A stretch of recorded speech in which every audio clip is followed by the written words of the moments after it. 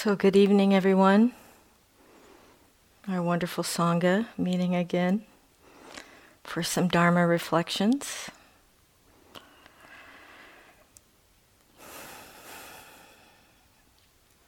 Tonight, I chose a topic to discuss that I actually haven't talked about before. And it was really coming up for me and has come up for me quite a bit during intensive practice. So I wanted to investigate it more and to share it with you all. And the concept is conceit or mana. It's considered in the Abhidhamma, the Buddha psychology, to be one of the latent torments, one of the latent tendencies. It is, in many cases, an unconscious tendency, an unconscious fact of human existence that needs to be uprooted. Interesting about mana or conceit is that we can relax around it because it's considered to be the very last thing that we uproot before full enlightenment. What does that mean? That we could give ourselves a break when we see it, right? And as Joseph was saying earlier, I crowdsourced this talk with all the teachers and staff, so... Joseph was saying that he really loves when he sees conceit because he feels like he's working on full arhatship.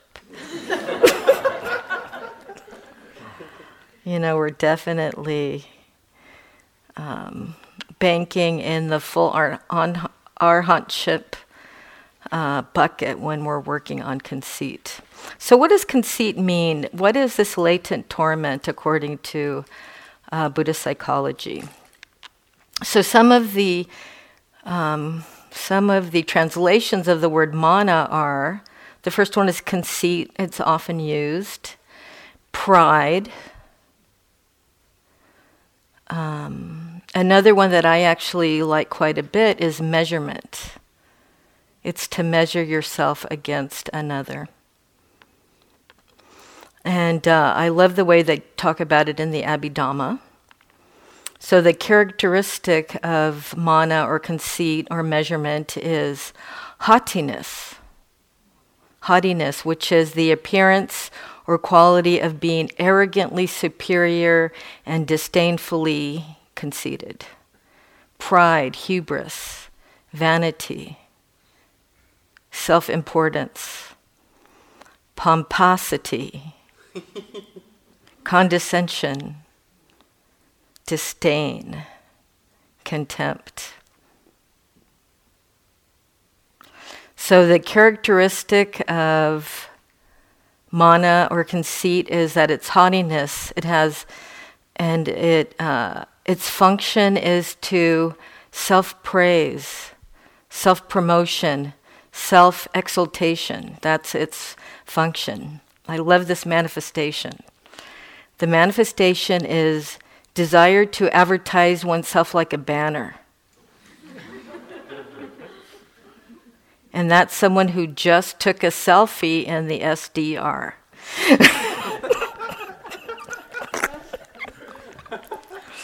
Who has a Facebook page in here? Do you ever advertise yourself like a banner?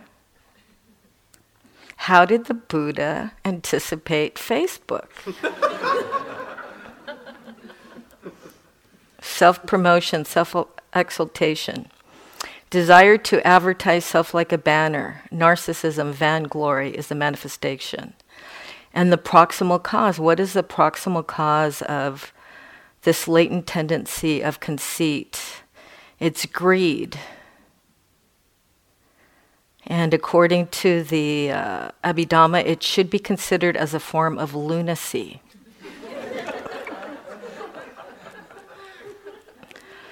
The Visuddhimagga has a similar definition, its function is arrogance. It manifests as gloriousness.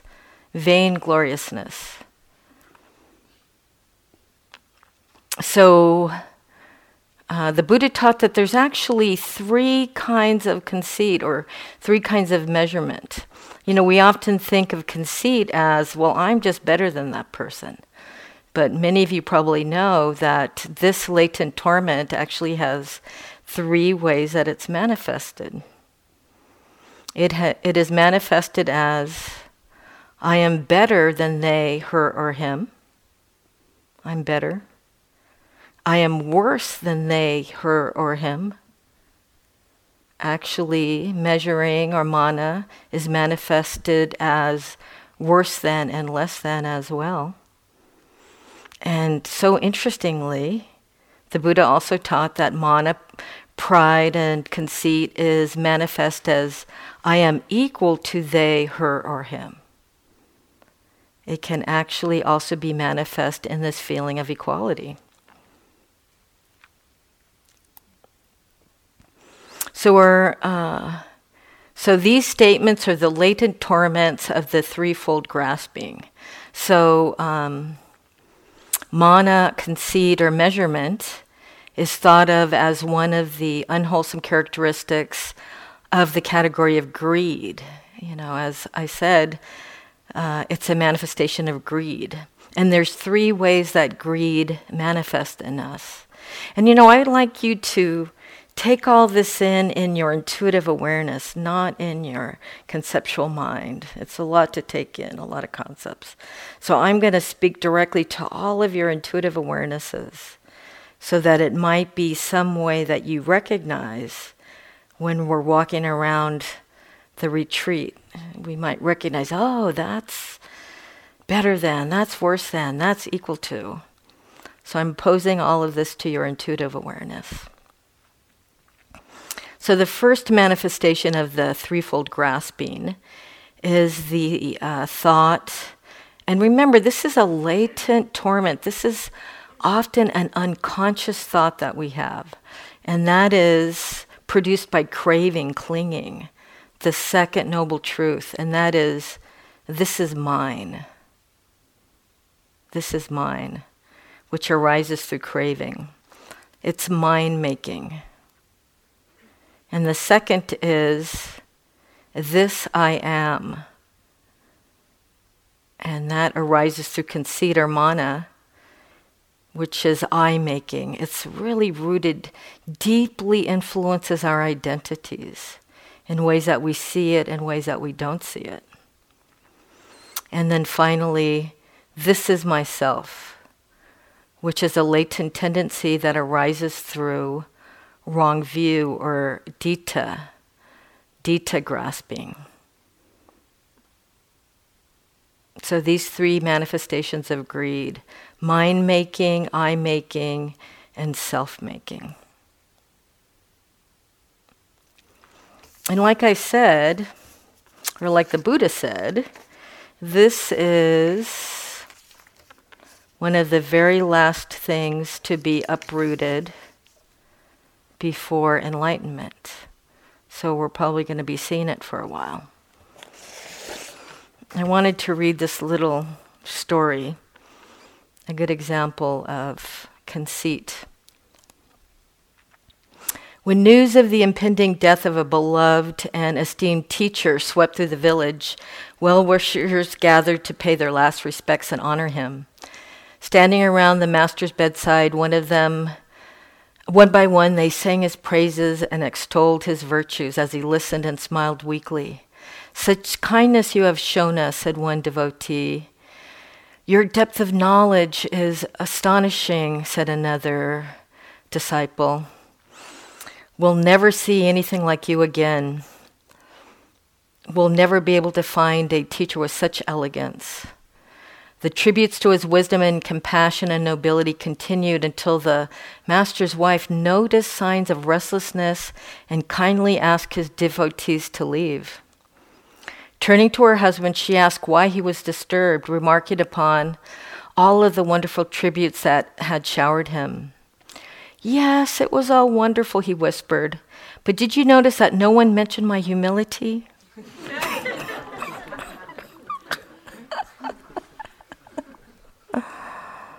So we all have these identities that we just want to be seen. So I think it's so interesting that conceit or mana, this I-making, these identities, unconscious identities show up as, the first one is superiority conceit. So this is when we just think we're superior. And it's easily spotted. I mean, that's the one that's probably the most common, the way that we think of conceit most commonly is that we're better than other people. And this can be arrogance, bragging, or we're proclaiming our excellence to the world. And boy, this is so prevalent. I mean, I don't know how many people that I have emailed since I have been here and said, well, I'm at IMS right now, teaching part 2 of the 3-month retreat. It's like, wow, Bonnie. It's like the name dropping that we do. And I don't know, have any of you rehearsed what you're going to tell all your friends? I bet you none of you have done that, have you? Like, I just finished the 3-month or the 6-week at IMS, the Mac Daddy of mindfulness events.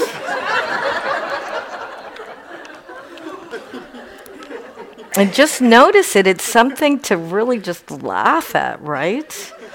Wow. These identities that we're putting out there. On retreat, we find ourselves rehearsing the conversations we'll have with our friends, our partners, our family when we get back. And especially the heroism that we had in overcoming and opening.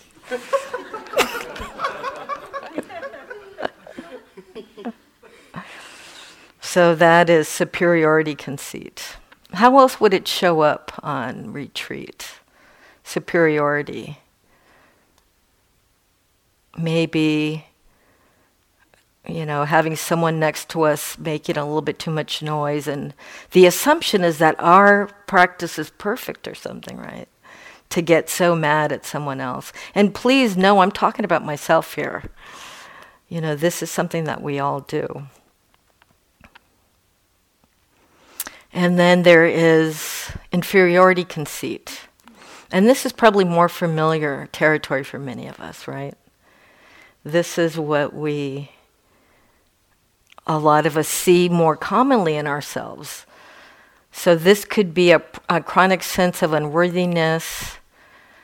It's so endemic in American culture and maybe in European culture, and where some other Canadian culture, I'm sure, is driven by similar market forces. And, having to buy a lot of stuff and get a lot of stuff is predicated on that we're just not good enough the way that we are.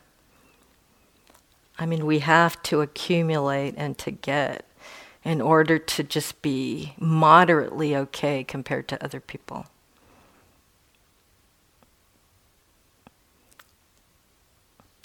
So this torment of feeling worse than others, not good enough, is a daily diet of our inferiority conceit. It gathers in the same places as superiority conceit, the body, mind, and appearances. And a long list of mistakes that we've made. Has anyone gone through their list of mistakes while on retreat? Like, oh my gosh, I can't believe I did that. And remember when I was in 3rd grade and I did that? It's a tough one. Inferiority conceit. And then there's equality conceit. Now, what could equality conceit be? I think this one is pretty brilliant. And that's when we share in the delusion that the conditions for everyone are absolutely the same. And so everyone should be treated exactly the same. So we might get mad at maybe accommodations that we have for some people. Because, Why do we have to have so many special needs foods? I mean, isn't everyone just supposed to eat what is being offered to them? Or it could be the differential instructions that people are getting depending on what's going on with them. Aren't we supposed to all be doing the same practice here? Coming in, following the schedule. Coming in on time. Leaving on time. We're all equal, so we should all be under the same rules and regulations. Or equality conceit could be when we actually get happy or feel somehow acknowledged when other yogis are having a tough time.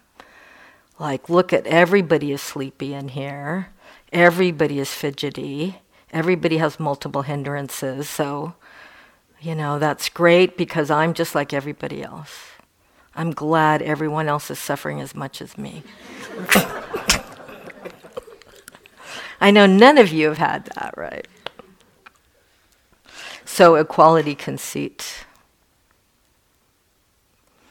Sometimes this can lead to disappointment, resignation, and cynicism.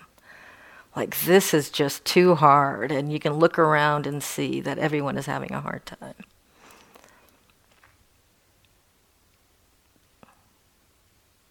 So, in addition to these three levels of measuring better than, measuring worse than, and measuring equal to, the Buddha taught that there are 4 domains, specifically where we do this measurement, these 4 kinds of measurement. The first one is called jatimana, or measurement of birth. How does our birth, where we were born, or the circumstances of our birth inform our identities? How could that inform our identities? Having measurement by birth. In the Buddhist time, I guess it was about your birth into what caste you were born into, and what latent tendencies or what expectations you had that were largely unconscious based on where you were born. Isn't that fascinating that the Buddha was thinking about this 2,600 years ago? He was thinking about jatamana, the measurement of birth. And what might that look like today?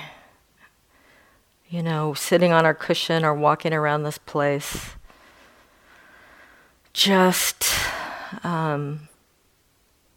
what impressions that we have of the people that we just can look around, the impressions that we have and the assumptions that we make of people who are sitting right next to us or right in front of us or right behind us. Maybe we were born into a famous family, or maybe we were born into a special town or city, or maybe we were born as U.S. citizens. What rights and privileges does that bestow upon us that we don't even realize? What patriotism do we have? And then a measurement of birth, that would be a measurement of birth of better than. What about a measurement of birth of less than? So I'm sure many of you saw the huge migration that's going on from Syria and other places in the East to Europe. And just the associated status of the people based on their birth that's going on right now. A huge amount of assumptions of people's worth and their just what they deserve as far as even being free to travel.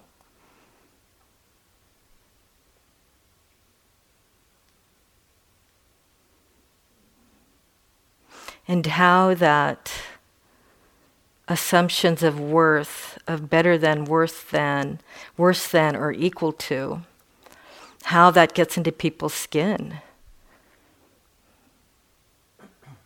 I wanted to talk about one particularly dramatic form of birth mana, jati mana, that had a huge impact on how a lot of people understand themselves right now. It was called the doctrine of discovery. There might be some historians in the room. The doctrine of discovery. Papal bulls in the 15th century gave Christian explorers the right to claim lands that they discovered and lay claim to those lands for their Christian monarchs. Any land that was not inhabited by Christians was available to be discovered, claimed, and exploited. If the pagan inhabitants could be converted, they would be spared. But if not, they could be enslaved or killed.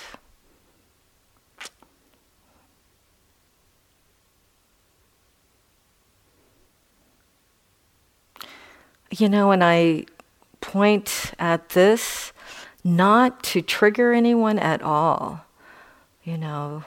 I point at it as a way just to think about what the birth mana.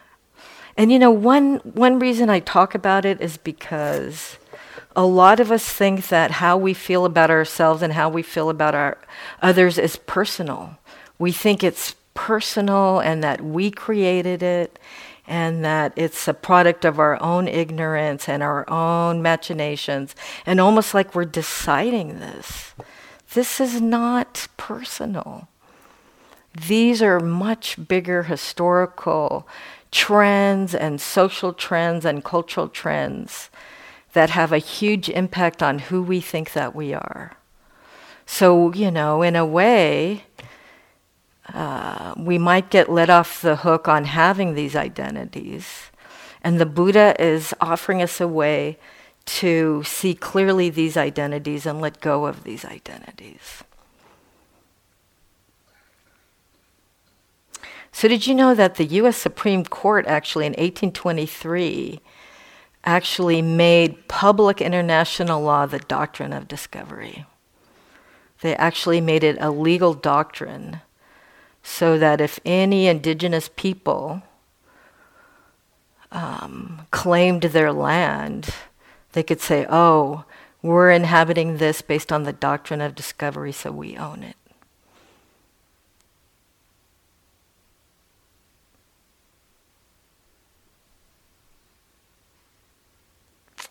That's the first category of mana making, is birth mana. I love the second one. This second one has my picture on it. It's panyamana, or knowledge conceit, educational conceit. I have been in many intensive practices, and I'm sure even at the staff dining room table over lunch today, I think I said something like, I'm a scientist, so I can say that. I think I actually did say that. Today I said that. So that is panyamana. It's conceit or measuring based on knowledge, education, skills, panyamana. The conceit of the educated. Knowledge is an asset, I should be able to teach people what to do and how to be. I'm in the health field, so I should be able to tell people what to do with their spare time, how to have sex, what they should eat. I know what's good for people. I do. So that's better than, I understand better, I'm smarter, and I work harder. So that's part of my panyamana. And then what about worse than? How many of you, it's interesting, the demographic of our wonderful Sangha here. I feel so at home. There are some highly educated people in this room. We are pretty highly educated. The demographic of Western Buddhists, of Western Theravadan Buddhists, we're a bunch of eggheads. And then what about us who aren't eggheads? Those of us who have had brilliant insights into the Dhamma and have done sutta study but haven't necessarily had the money or the time to do it through our Western academic or even Asian academic institutions. What of us who are in here and don't have fancy degrees? How many of you have thought, wow, all of those eggheads, I don't know if they'll even listen to me. And, maybe a little chip on our shoulder, right? Like, they just think they are so cool. And I'm the one that actually has lived this experience. Other ways that we make ourselves special or different because we're less than in the Panyamana category. Or to think that educated people look down on me, or to feel a sense of separation because I don't fit in here. I don't fit in here. Or, to realize how much you might fit in because of your educational background in ways that other attributes that you have would make you separate. And then I love this one, the equal to mana. No one deserves special treatment. They should have a drawing to see who gets to see Joseph in interviews. Everyone should be equal. Maybe we should rotate all around the teachers to see who gets to see the rock star teachers or something. Like Brian. So other ways that equal to mana comes in around education. One that I see in my school is that, we all work hard, no one has advantage over another, so everyone should have equal access. And there should be no special admissions for anyone.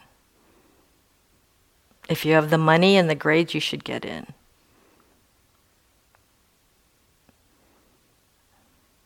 Or how does it play out here on retreat? That might be an interesting thing for you to pose to awareness. And then there's the fourth domain of conceit, dana mana, conceit of wealth. So the conceit of the rich is called the dana mana. And we can see how that would play out on retreat. Those of us who maybe paid the donor amount to come on retreat and think that, they should put maybe a list of, when you get upgraded to first class and they give you the little menu. Maybe there should be a menu in our little yogi rooms about what's potentially for breakfast.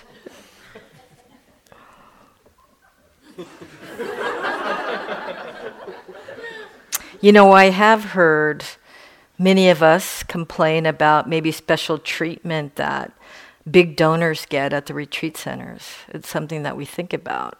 Why did that person get to have that, whatever it was, right in the middle of our retreat? And I've often said that I think that big donors and very rich people have their own types of special needs. They're special needs yogis. And then what about worse than or poorer than? That can make us awfully special too. Like, wow, I am so poor, I had to apply for a scholarship, and my Sangha actually had 2 bake sales to get me here. So I am very special. Or people know that I'm really poor, I'm wearing the same thing every day, and I just don't fit in here. I am so unworthy to be here. Or I'm very special because there are so few of me here. So dana mana, conceit of having too many resources, not enough resources. Or maybe what would be the conceit of equal to mana. That maybe there should be a flat fee for everyone. Everyone has an opportunity to work. Everybody could get a job. Everybody can earn money if they do the right thing, if they get an education or get into a good trade or union. So everyone should pay the exact same price and eat the exact same thing and have the exact same rooms. And then the one that is probably most common to us, the conceit of appearance. How does the conceit of appearance manifest? If we're better than, what is considered better than looks, better than appearance? Tall, thin, healthy, strong, buffed, six-pack.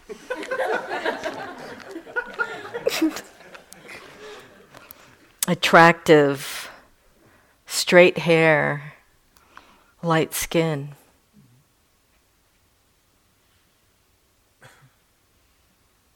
Tall, we were talking about this, and tall is good up to a certain height for women. Over a certain height, it can be a detriment. It can be a worse than appearance, mana. And then what is worse than? Of course, we know what that is. Fat. I'm worse than. I'm chubbier than every other yogi in here. I'm short. I'm ugly. I have dark skin or curly hair. I'm guilty of all of that. And then equal to conceit. Even when you're with your own peer groups, women that are of the same ethnicity and age. Oh, age is a huge one for appearances as well. Youth is huge. Youth is a huge mana. I'm young. I'm pretty. I totally notice it. Erin and I will go to the store. People will so follow her around. She's young and cute.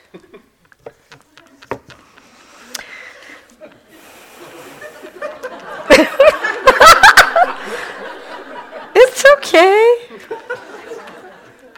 We have to surrender to the way things are. I'm sorry, I didn't mean to embarrass you. Anyway, so what do we do with all of this? So these are latent tendencies, highly unconscious and highly conscious, but this is exactly what we're meant to work with. This is exactly how we uproot all of these assumptions of our I-ness and my-ness. These are our identities that are based on all of these things. So how do we work with these? How do we bring skillful means to these? So one thing that I have been doing, that I have done, that's very helpful to me is I love to bow. I love to bow to the Buddha, Dharma, and Sangha. And I remember very specifically the first time I bowed. It was in 1982, probably this very month in November. I was doing the month-long retreat at Kopan Monastery, and it was a Tibetan Buddhist center. And the Tibetans are good bowers, people who practice in the Tibetan tradition. We know that they're very good bowers. And it took me like 3 weeks. I got there and I noticed everyone was bowing and doing these fancy bows. And after about 3 weeks, I said, okay, I'm going to give this a try. And it was so interesting. The first time I bowed, I could feel the assault on my conceit, the assault on my, Americans don't bow. You know, it was really an excellent look at unconscious latent tendencies. And our dear friend Lila Kate Wheeler has this wonderful little passage about bowing and the difference between a bow and a scrape. And for those of us who, you know, have inferiority complexes based on many of the things that the Buddha taught, we can be worried about, you know, whether we're scraping when we're bowing. And Leela says this: a true bow is not a scrape. Many on this path, both men and women, and they carry a legacy of too many years of scraping, cowering, and self-belittlement, rooted in belief in their own unworthiness. The path to renouncing scraping can be long and liberating, a reclaiming of dignity and letting go of patterns of fear. Discriminating wisdom, which we are never encouraged to renounce, clearly understands the difference between a bow and a scrape. A true bow can be a radical act of love and freedom. As Suzuki Roshi put it, when you bow, there is no Buddha and there is no you. One complete bow takes place. That's all it is. This is nirvana.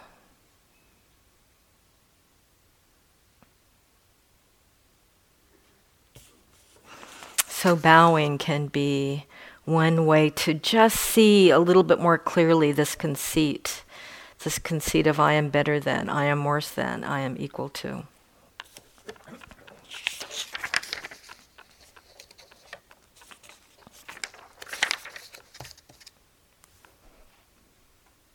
And then, of course, bringing mindfulness. That's what we're trying to do here. And it's great to recognize conceit whenever it pops up. You know, when you see it, it's, you know, we can use that reflection, Mara, I see you. I asked Joseph, what should people do when they see conceit? You can imagine what he said, right? He says, remind them.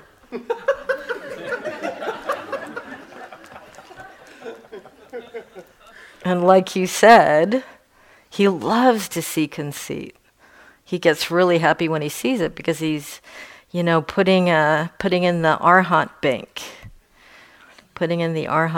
So really getting rid of some of the deepest latent tendencies that we have. So just to recognize it completely. And because it is such a deep-seated latent tendency, and because it's the last thing to be uprooted, we can approach it. We can approach it as Annie so beautifully talked about last night, with some kindness in our awareness. To open to it with kindness and clarity.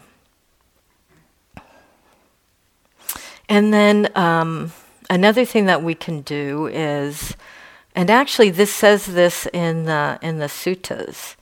Actually, in one sutta, the Buddha says, Venerable Sir, oh, this is beautiful. This is Rahula, the Buddha's son, asking the Buddha about this. Venerable Sir, how should one know, how should one see, so that in regard to this body with consciousness, in regard to all external signs, I-making, mind-making, and the underlying tendency to conceit no longer occur within? Any kind of form whatsoever, Rahula, whether past, future, or present, internal or external, gross or subtle, inferior or superior, far or near, one sees all forms as it really is with correct wisdom thus: this is not mine, this I am not, this is not myself. He offers that reflection. And I've heard many people actually will use that exact reflection when they're working on the cushion. They'll see something and just say to themselves the reflection: this is not mine, This I am not. This is not myself. Just as a reminder, as to drop that in, to see that.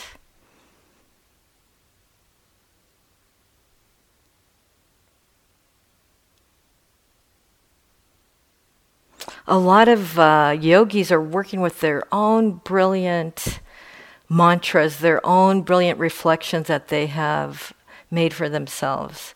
I hope to share some of those with my next Dharma talk, but you might think of what reflections. It's a way to make your intentions and resolves, to set your intentions and resolves in a pretty consistent manner. You know, when you wake up, I resolve and my intention is to have continuous mindfulness all day. Or when you're sitting down for a sitting meditation, you know, I resolve to be open and relaxed to all the unfolding that there may be, as a way to call up your own best qualities and to set your intention very specifically.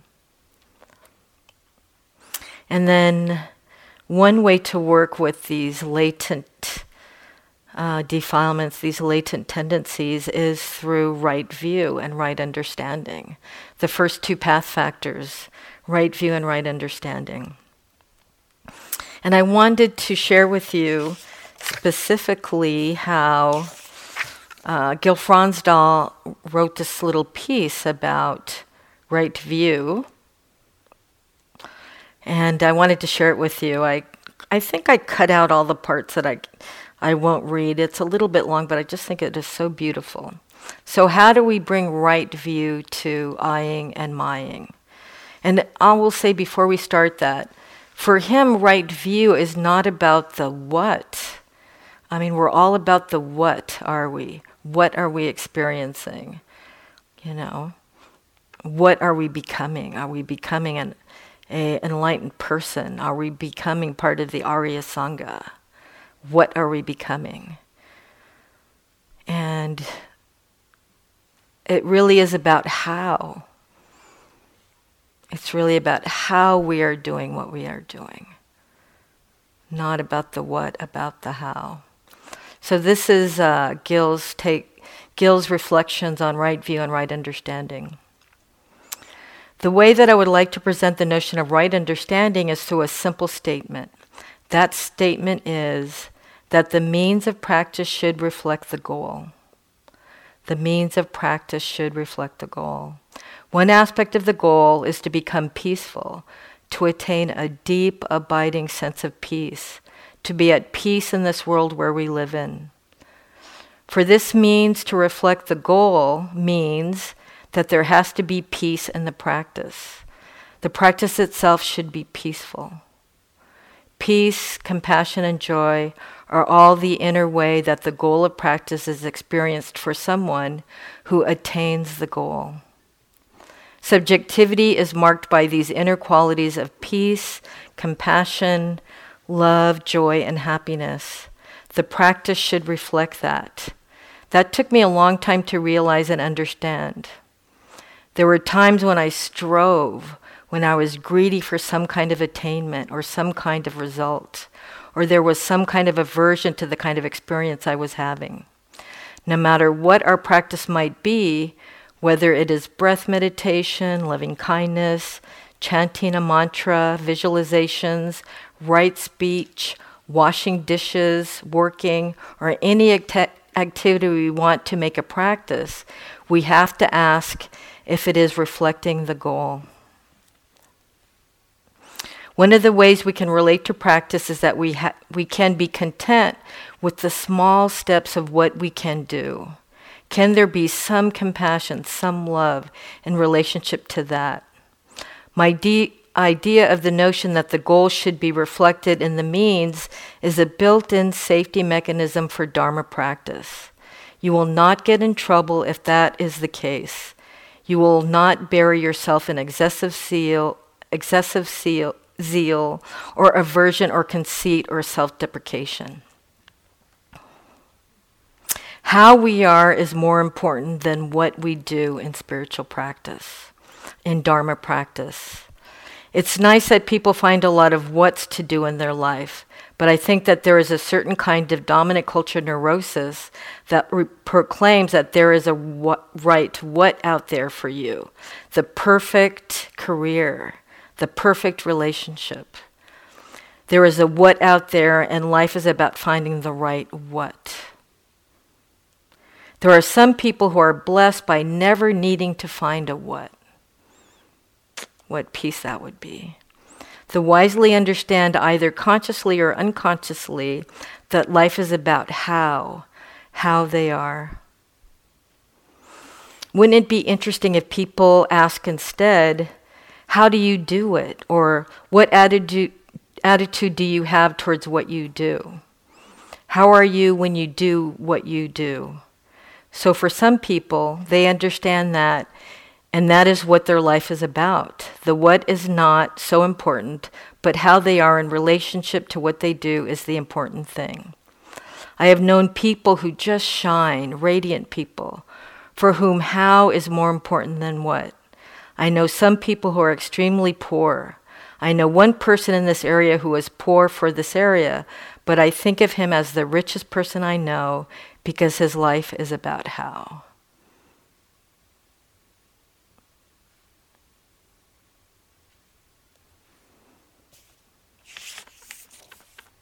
And then I want to end with this nice quote about Conceit by Christina Feldman. The conceit of self, mana, is said to be the last of the great obstacles to full awakening. Conceit is an ingenious creation, at times masquerading as humility, empathy, or virtue. Conceit manifests in the feelings of being better than, worse than, and equal to another. Within these three dimensions of conceit are held the whole tormented world of comparing, evaluating, and judging that afflicts our hearts.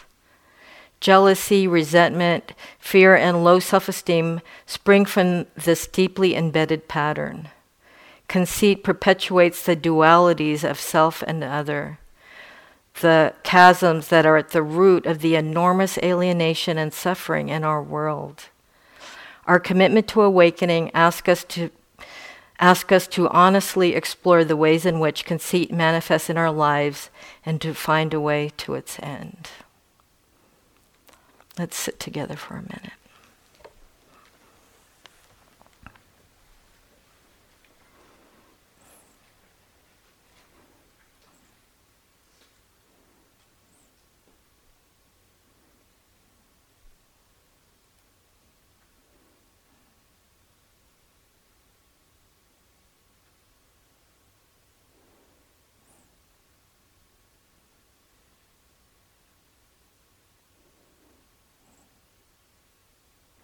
May all beings uproot the latent tendency of conceit through loving awareness. May any positive energies of our practice be dedicated to the happiness and awakening of all beings in all directions, especially ourselves.